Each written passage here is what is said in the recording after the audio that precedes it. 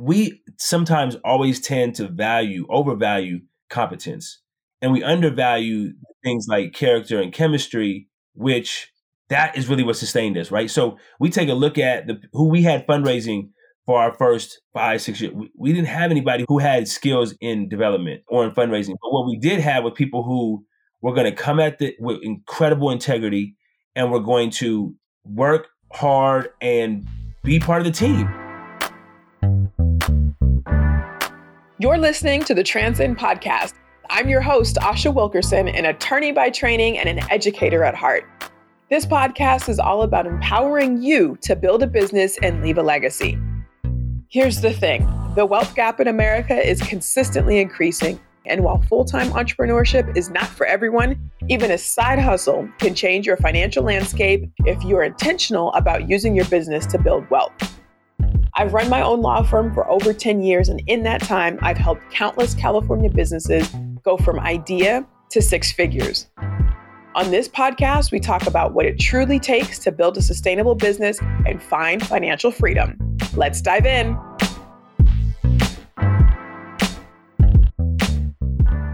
Welcome back to Transcend the Podcast. I am again so excited and grateful that you are here today. I am really, really excited for today's guest. I think I say that before every episode, and I genuinely mean it.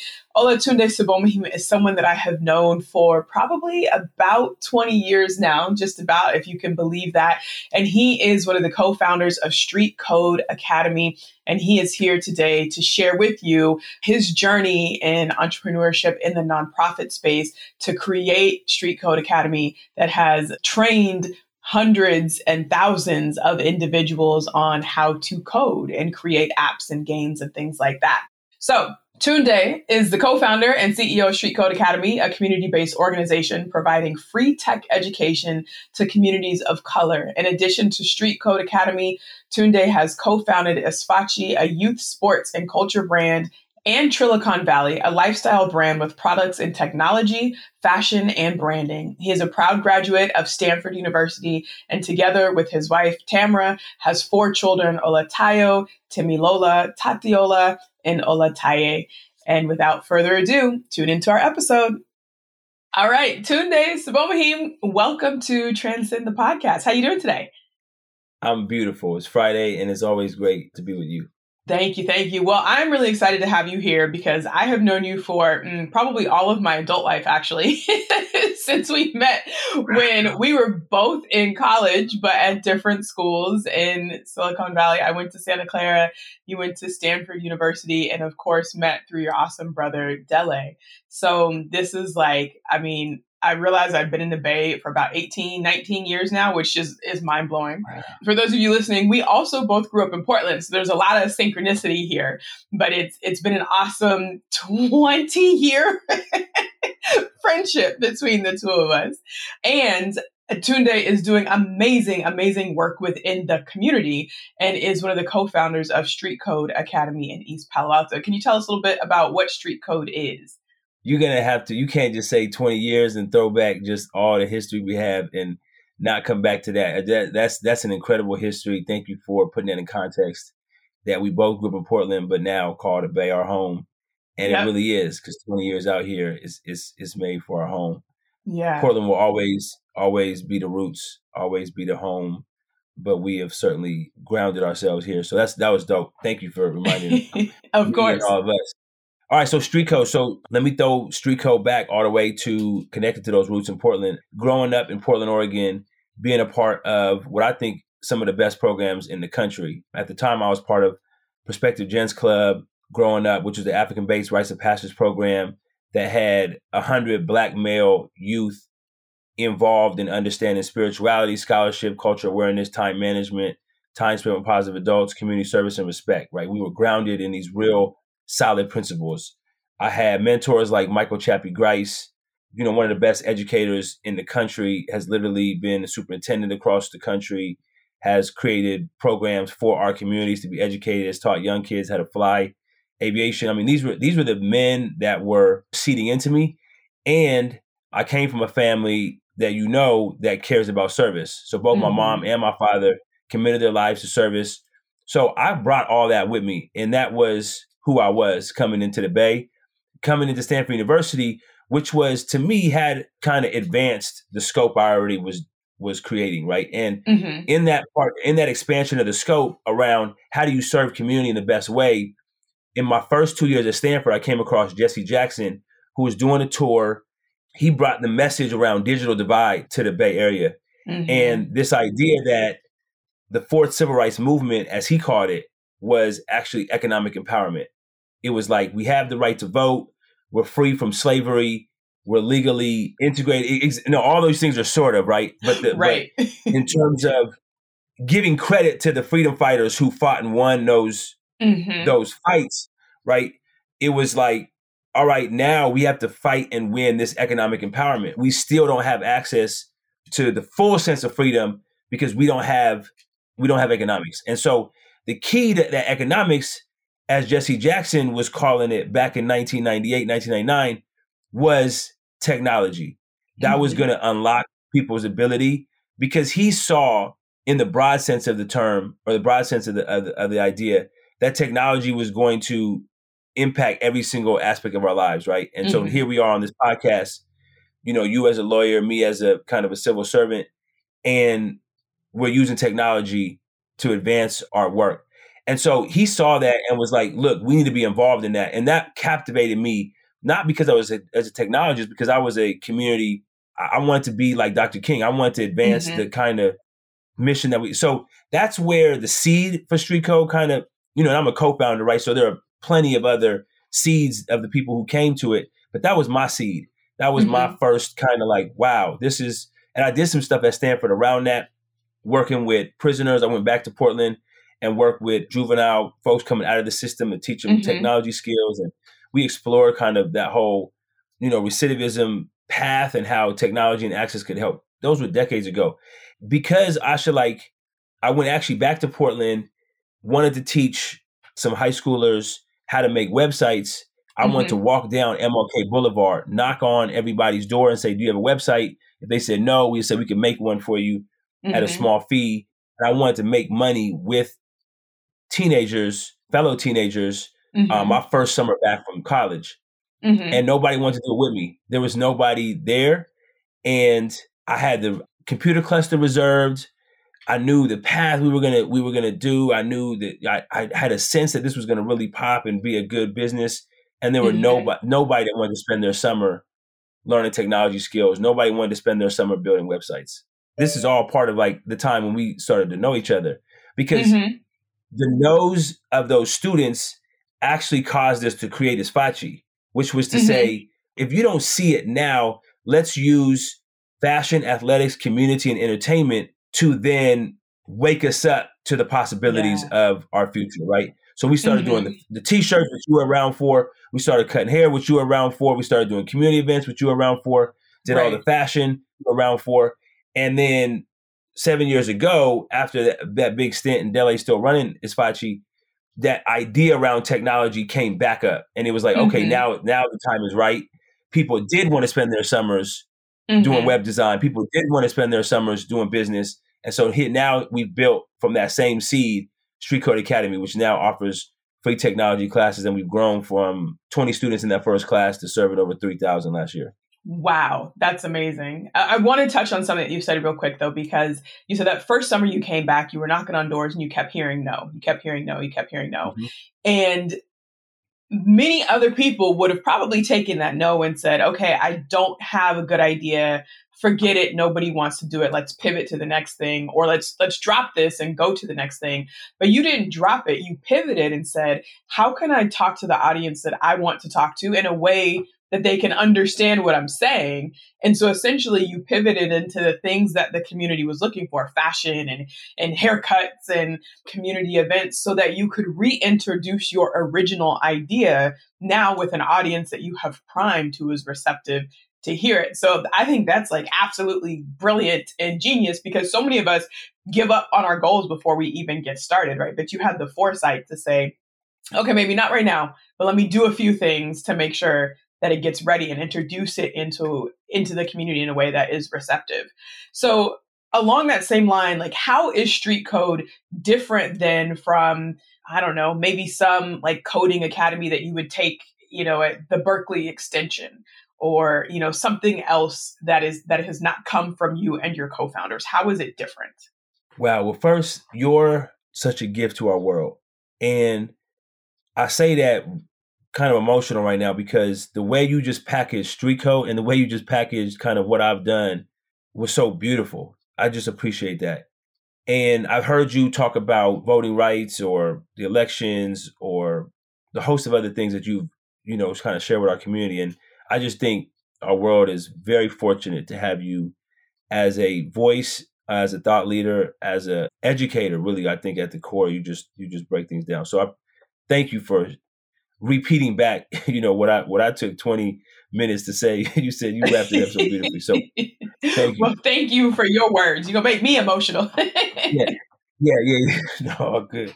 How are we different? Well, from Berkeley, we're way different. I'll kind of zoom into like what makes us ultimately different. Maybe there's 3 distinct ways. I think the first thing is that we're community centered. Maybe I'll say community based. And so that's interesting, right? Because you walk on a Berkeley's campus, and for us, I didn't realize this, but it's being Black, having pigmentation in our skin, that just automatically in America puts us at dis-ease. You know what I mean? It's dis-ease. Mm-hmm. It's kind of like it's harder to walk on some of these mainstream campuses and feel welcome, right? Mm-hmm. And so that's just one big thing, right? Because we're community based, that means we're going to be inside a community, presumably in a community that trust, and feel safe in, right? And you have some connections to. So that's one kind of obvious difference between a lot of different coding opportunities and ours. I'll give you this one point, which I think you will love.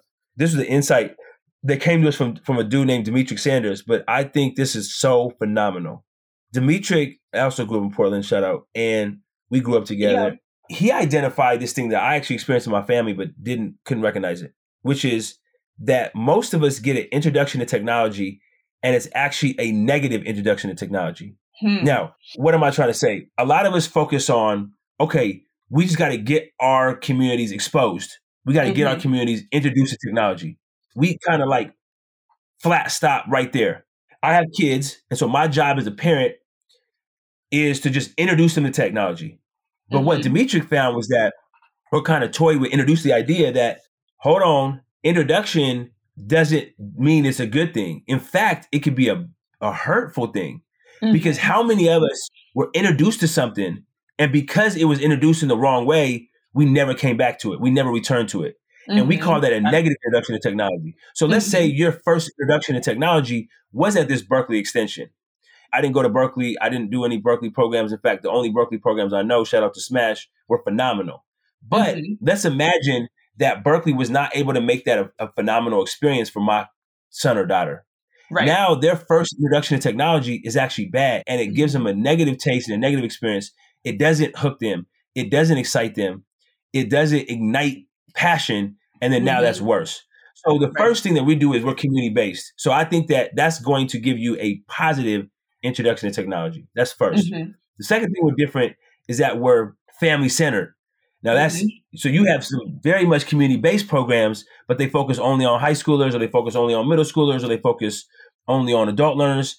And so because we're family-based, we're making even that environment even more comfortable. And so we're learning that when families learn together, that increases the retention, that increases your passion, that increases, and then when you learn together, now everybody's advancing exponentially, right? Because those conversations come home. So we have grandparents learning with grandkids, we have uncles with nieces and nephews, et cetera, learning together. So that's the second thing that I think is unique. And the third thing I think is that we go deep into real technology, right? So we're talking about machine learning and artificial intelligence and blockchain and, NFTs. Like we're talking about the depth of coding as opposed to, or of technology, as opposed to just the surface, right? So many of our programs focus simply on exposure and don't really go deep. And so the fact that we're community based, the fact that we're family centered, the fact that we go deep, I think makes us unique. Right.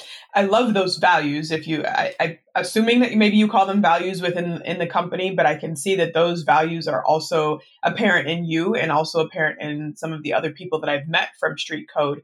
But it's for those of you who are listening, thinking about bringing your values to the table and then adding sort of the business on top of that, right? Because the business is teaching children, not just children, everybody how to code, the whole family, the whole community, but you're doing it in a way that is from the community, of the community, serves the family to create these bonds. And then it just sort of permeates, right? Because now the kids can talk to their parents know what's going on. They can bring their grandparents and their cousins, all of that stuff.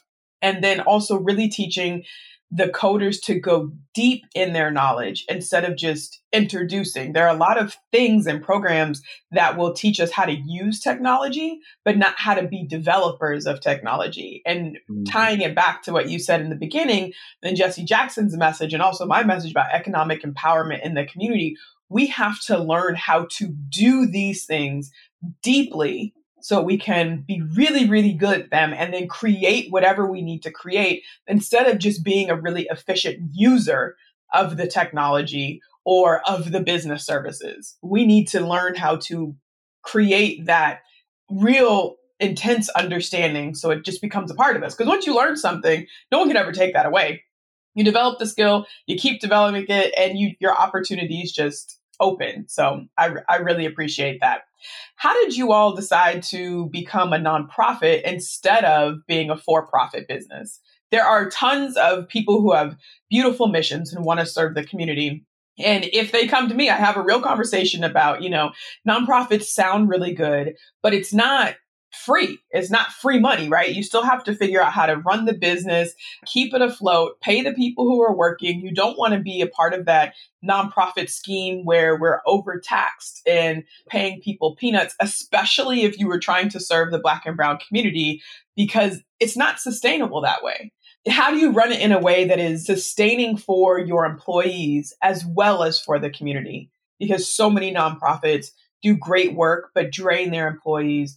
Turnover is high, retention is low, and frustrations are out of control. Wow. Your questions are so on point. I don't, how many questions do you have? Because we're going to be here a long time. These are just off the cuff now.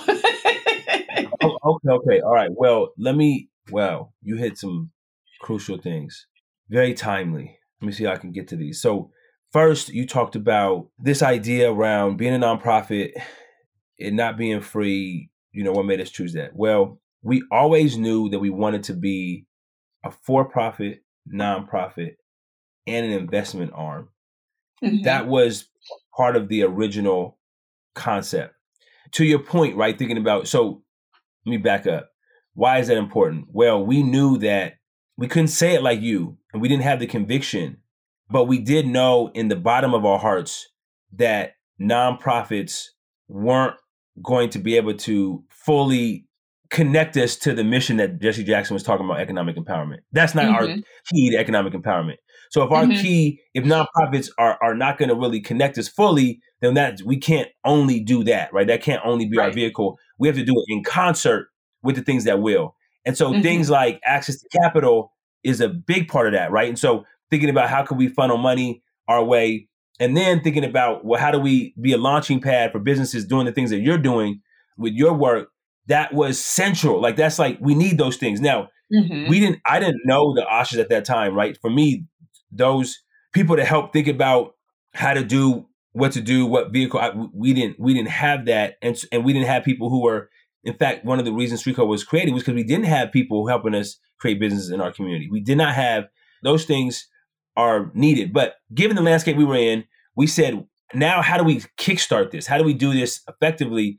And in Silicon Valley, because there is this relationship between tons of wealth being surrounding East Palo Alto and East Palo Alto having need, especially in this technology education, nonprofit felt like a viable way to kind of kickstart that entire ecosystem, right? And so there were people we knew that, and we knew nonprofit, people that we knew that said, hey, I have a lot of money and I want communities to advance. So I wanted this mission. So we actually started with a very generous donation from the chief product officer of Facebook named Chris Cox, who gave us really a whole 2-year runway. That doesn't happen often in nonprofits, and we were fortunate to do that. So that's a tremendous blessing, right? I don't think we would be having the path that we had it not been. And so shout out to Chris for being able to do sort of an unorthodox type of gift. Shout out to someone who saw a potential and really invested in that. And that's going to take, whether you're for-profit, nonprofit, we're going to need people who to invest in us in that kind of way. And so that was special. Now, fast forward to now. And so, yes, there's a lot of work to fundraise. And that could be a whole nother podcast, just how do you fundraise for nonprofits? But that's a real task. It's not easy. But now that we've done that, we've grown our budget. We're almost a $3 million organization. We've grown both in students served, in staff, in budget, raised from that kind of first $300,000 budget, now $3 million. So we kind of 10x to the budget. We've grown staff members from being just 3 kind of part-time, and now we got 15 full-time people and 25 part-time and almost 100, volunteers that come through, mentors. So we've certainly learned some things in that journey. But now we're at a point where I'm at now, I'm on a sabbatical, and this sabbatical, I'm 2 weeks into a sabbatical. That sabbatical speaks to 2 things. One, it speaks to the burnout that you talked about, right? How do we, especially in nonprofit, especially in mission work, give our employees, starting with myself as the CEO, the investment, rest mentally, spiritually, to be able to sustain this work. And we've always thought about how do we do that, right? We pay folks we push to pay people as best we can, right? In the nonprofit world, because we know people are smart. They're bringing ingenuity. They're bringing passion. They're bringing hard work, commitment, all the things that should be paid. They're bringing that. And so we deserve that kind of payment too. So we've done that. Right. We've tried to be very flexible in terms of our schedule and give people and be conscious of like the seasons. So we've designed that, I feel like, in a way that's thoughtful. But this sabbatical, I think, is sort of the biggest, boldest step, is that we're saying, let's honor that work, rest, flow, right? 6 days working, 1 day off, 6 years working, 1 year off, that kind of thing is we're putting that into practice. So that's one thing. And then the second thing about the sabbatical is that from time away from Street Code Academy, now other things can birth. My board has tasked me, hey, now that you're taking some time off from the day-to-day operations of Street Code Academy, give some time to the thought of Street Code Inc., which is that for-profit. And so now it gives us the ability to live into that dream that not only are we going to be a nonprofit, but we're also going to be a for-profit. And what does that look like? Right. Yeah. I think that's beautifully stated, especially about the piece about rest. In our communities, we don't do rest very well. Rest also oftentimes is a luxury. So, when you are building these businesses, whether nonprofit or for-profit, really think about, what do you need to recharge? What do you need to be sustainable? Because you can only go 100 miles an hour for so long. Vehicles run out of gas at some point, humans run out of gas at some point. So building in that, that rest piece is super important. And that also speaks, I think, to the team that you have around you to be able to feel comfortable stepping away and knowing that the operations are going to continue. Hey, excuse me. Pardon the interruption. I know you were listening intently to the podcast, but I just want to tell you that I've got this great checklist for you to download if you are a new business owner, or even if you're thinking about starting a new business. It's called the New Business Checklist. It's got 12 things that you need to know as a new business owner to help grow your business and make it ready for the wealth infusion that you're going to have, so then you can leave a financial legacy for your kids and your kids' kids and your kids' kids' kids. So if you're ready for that checklist, head on over to transcendthemembership.com/checklist and get it for free. So how did you build out the team around you? I mean, not going into nitty gritty details, but what were some of the big picture ideas? I tend to tell people, don't duplicate your own skill set. You don't need 5 of you. You need 4 other people who bring different skills to the table, because then you have more reach. How did you think about putting people into place, especially in the beginning when it was in the idea phase? Who did you know or think to reach out to, and why? Wow, no, these are so, and you have a lot of these thoughts, and you're helping us as entrepreneurs reach our dreams, right? And so I appreciate all the input and the feedback that you're giving us as entrepreneurs. So for me, the word that I can't kick is trust, and it's probably overstated and such a broad word. So let me try to give you a little detail into what I mean. The first thing is that when we started Street Code, we had to continually make a decision between, my brother says, Dele says, character and chemistry over competence. I love that. And he's giving us that because it basically is like we sometimes always tend to overvalue competence.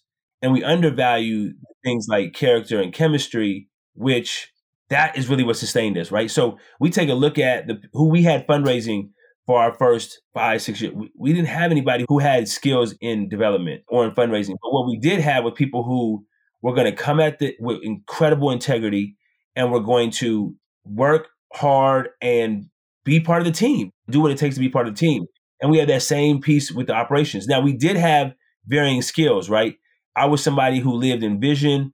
I was somebody who lived directly with community. We had Frederick Alexander as a co-founder. We started the program. There were my brother Justin Phipps, my sister Heather Starnes, David Chapman. There were others that kind of started as a program, but then we had to create this as an organization. And when we sat around the table and had to fill out that IRS tax stuff, there were, people who really knew how to fill those things out, right? That was Jasmine. She's been our chief operating officer, and she's now this interim CEO. She was an event planner at the time. Like, she was good with detail. She knew how to follow through. For me, I kind of lived in vision. There were things that wouldn't always get taken care of, or the loops wouldn't always connect, right? So because I'm constantly moving and thinking about vision, and they allowed me to do that while they kind of help connect the dots. Frederick was phenomenal in campaign. He was phenomenal in messaging. He was phenomenal in brand and kind of storytelling. So we had all these people come to the table. Tamara, my wife, had a background in education and operations, right? So she brought that experience about what kind of model are we going to bring? Is this going to be, what kind of organization are we going to set up? She's thinking long-term. She's thinking operationally. And then Squint was another person who had social capital, knew community, knew how to tell stories, et cetera. So we had all those people kind of come to the table and think about, how do we build this organization? So then we had board, right? And board played their part because they had different capacities. So it speaks to like the different pieces playing their part to make the whole. But the last thing I'll say about trust is that it wasn't easy, and it's not easy. I'm 2 weeks in, right? It's not easy stepping away from the organization as the founding and current CEO, right? How do you take those? I hold a lot of work. I have a lot of experience in this. Taking me away from the table leaves things that we could try to assume, but it also leaves things that we just don't know. It has poured on my ability to trust my team and ultimately trust God, if I was going to be 100% honest, because ultimately I'm saying, God, I believe that it's you doing this work through us, that it's not me doing the work on my own. And so that is the primary part of trust for me. And then I have to say, God, I know you can use Jasmine, Tam, Frederick, Squint, Aaron, Stephanie, Jesus, the rest. I know you can use these folks too, right? Just like you've used me. And let me trust them in that process. It's not easy, but I think it is valuable because it allows us to recharge. It allows us to step back. We're calling a sabbatical, a step back to level up, right? And now if I'm stepping back, other people are leveling up. The organization levels up, the mission levels up, and so do I. I get to recharge. So that's where we're at. Yeah, that's awesome. Let's talk about the power of relationships real quick, because I know that you and your wife, Tam, met in college, right? You're working together now. I know a number of the people who are surrounding Street Code, whether they're actually in the organization or connected to the organization and supporting them, are people you have known for a number of years. I think we tend to underestimate the power of developing genuine relationships. Oftentimes we think, oh, well, I need something now, so let me cultivate a relationship. But can you speak to how relationships have helped you build this organization and also supported you maybe individually as the CEO of the organization? Wow, you're gonna make me tear up. I've never been asked these kind of questions, so you got to forgive my pause. But I mean, these are not things that I knew, right? These are not things that I knew, okay, let me develop these relationships with you, for example, over 20 years. And now when I have a legal question, I could call you up. I didn't know that, right? I didn't Right. think, but I think this speaks to kind of what Dele is talking about with character and chemistry over competence. What Dele is saying is over the long haul, I want to bank on character being something that's going to take us further than anything else, right? And take us further than just that competence. And I think that's kind of how I approach relationships. I never thought that relationships were going to be, I just loved working with people who I trusted and who I believed in and who I loved, right? So I'm going to call you first. I wanted you to be our lawyer, right? That was, you eventually connected to another one. But that was like, because I like you and I like working with you. So that's kind of how I approached it. It was very self-centered in that way. It was like I want to work with people who I enjoy, and we've been able to do that, right? And that's enjoyable to me. Like this whole family business kind of idea, that's kind of my dream. So we co-founded Isfachi with Dele and with Tam and with Ibrahim and Ajani. Like these are my family. You know what I'm saying? This is my family. The OGs in my mind.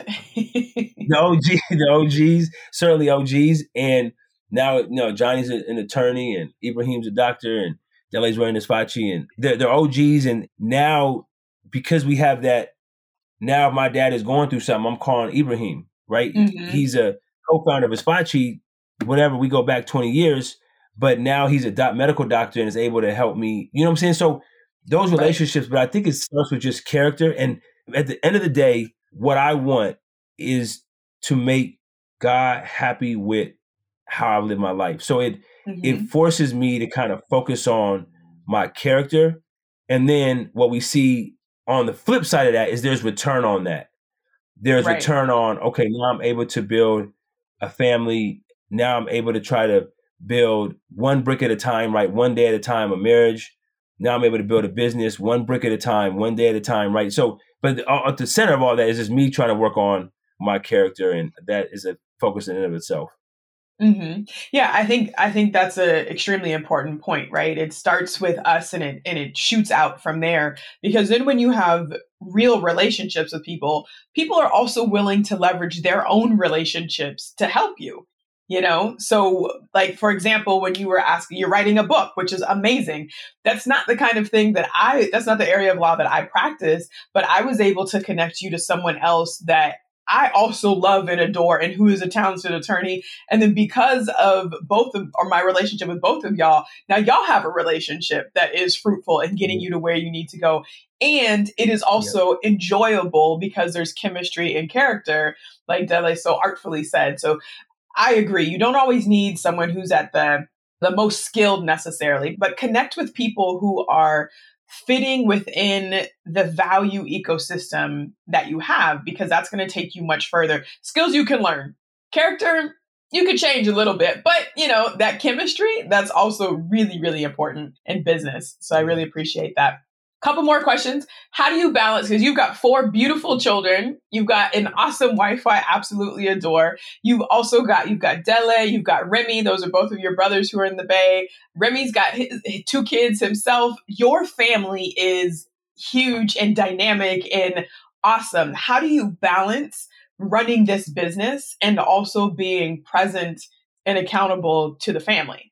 And I say that because I think a lot of people think you could do one or the other. I've heard so many people, I think especially guys who, let me not stereotype, but I have heard multiple men feel like you've got to get this business thing, the financial thing right, and that family is a distraction from that. But from the outside looking in, it seems like you have been able to integrate because the family has always been there. And I admire the way that you integrate family and business in this entire ecosystem. So how do you do that? What do you think about that? How do you balance that? Wow. I love these questions. Okay. So thank you for those kind words. And I feel the same way about my family. I feel fortunate to be a part of the family I have. So I appreciate that. One, let me just acknowledge that I don't balance that in the way I wish to balance it, right? And so part of the reason for the sabbatical was my acknowledgement that my support of Tam as my partner, as my wife, was very much imbalanced. And it would take a lot of years for us to like kind of rescope that balance. But me taking a sabbatical as she pursues her PhD is one way to kind of try to level that out. Similarly with the kids, right? Because it flies by, and so now I feel like our kids are on their way out towards college, and so I want that time, right? So that sabbatical helped me kind of like level out. And I think one of the compelling arguments for the sabbatical was this idea of save and kind of put in work for 6 years, and then that seventh year pour back in, right? And save. And so the idea is somebody's like, man, how would I ever be able to do that? Well, the brother Andy Crouch, who kind of seeded the idea of sabbatical for me, said, we understand save and rest. It's called retirement, right? We save all this money over time, and then we hope that we retire at the end. But why retire when I'm 70 years old, 65 years old, my kids are grown? Why not distribute that save and rest while my kids are still with me, right? And so I get to like this morning when I drove my kid to work, when I drove my son to school, I was able to just witness. We had 40 minutes in the car. It was completely silent. And I just was able to listen to him eat an orange, read his book. And I just was admiring my son, for 40 minutes. And that kind of time, right? Without me thinking about work, without me thinking about everything, like just to be there, that's valuable. And I'm grateful. I'm trying to learn how to balance those. But to the brothers or to the sisters or to whomever was thinking like, man, this family's going to be a distraction, I don't agree with that. And I understand it. And I'm not mad at the logic. I'm not mad if my kid said that, I would give him my points and I would support it. But I do think that my perspective has been, and my experience has been, no, that family has been integral. Street Code would not be family based if it wasn't for my son Tayo. So my son Tayo at 9 years old learned how to code, 11 years old, built a game, got flown to Saudi Arabia, Tam, myself, and him, so that he could speak to the Saudi Arabian youth about technology. And it opened up my eyes that no, technology is not just for 16 to 24-year-olds, which is what we were doing originally. So it opened up my mind, right? Every time I do some Street Code, I'm asking them, how do y'all feel about that? Right. And so I'm going to be a worse CEO at Street Code with them out of the house. Right. I'm just giving you one practical thing, right? So my profession is, yes, it's hard to stop your day at 3:30 to go pick up a kid, or, your Saturdays are taking them to soccer games. But I've met people at soccer games that have helped me with Street Code. The supporters of Street Code are largely people that I know from my kids' schools. It's advanced. And so I think we need to chase what's important to us first. And if family is that, then do that and trust that those things could be built on top of that. And that speaks to I think you probably could say it better, but just how you build those values first and then you build on top of those values. Yeah. And family is that. Yeah. I love it. I love it. All right. Last question for you second to last question. What is one piece of advice? It doesn't have to be the best piece, but the piece of advice you can think of right now for Black and Brown entrepreneurs who are looking to build a business and leave a legacy. It could be something that you wish you would have known before you started, or just whatever you think a really good piece of advice is.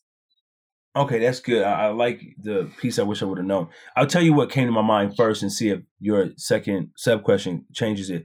My first thing was going to be around those values and sort of trusting those values and building on top of those. And I think I'm in the middle of that, and I've tried to practice that various times, right? Like, do I think it's been very practical in that, do I want to let this person go who's been phenomenal in ABCDFG, but I don't think they're right for us? That may make me look like a very poor decision maker, but I've trusted my own value. Or whether it be hiring somebody who may not have experience, but you feel like this person is that same kind of dynamic. So I'm trusting my own values. I'm constantly working on my own values. If I was an entrepreneur, I would want to say that. Now, the advice I wish I would have known early on is I wish I would have known that investing in the people around me benefit me. I started off thinking it was very much about me, what I need to know, what I need to learn, what I need to, be good at. I wish I would have been more supportive of investing in my kids, in my wife, Tam, and the people around me earlier. I know that I've built a conviction around that now, but I think earlier, investing in them would have only made me stronger earlier. And that's a piece of advice I wish I would have known earlier. I love it. I love it. I love it. Thank you so much, Tunde, for spending your, what's today, Friday morning. I don't know when you all are listening to this, but we are recording on a Friday morning on your sabbatical. So I appreciate that you're spending a little bit of your free time or your newly assigned time with me this morning as we're recording. If people want to get connected with Street Code Academy or connect with you, what are the channels that they can do that through? Our website's the best kind of central piece. www.streetcode.org is our website, and we're on all the social platforms, so they can follow us there too. Perfect. Thank you so much. Thank you, Asha. Hey there, thanks for listening. I really hope that you enjoyed the episode this week. I am so grateful to have you here, and I hope that you are ready and feeling empowered to build your own business. You are needed, you are important, and I want to support you. So if you have just started a new business and you're not sure what to do next, I've got a great checklist for you to download called the New Business Checklist. Head on over to transcendthemembership.com/checklist. Input your name and your email into the box and you'll get the checklist instantly. Also, I want to ask you one more favor. If you want to interact with me on a daily basis, head on over to Instagram and follow my account at Asha Wilkerson ESQ on IG. I post on there daily. Can't wait to answer your questions and begin the conversation. Talk to you soon.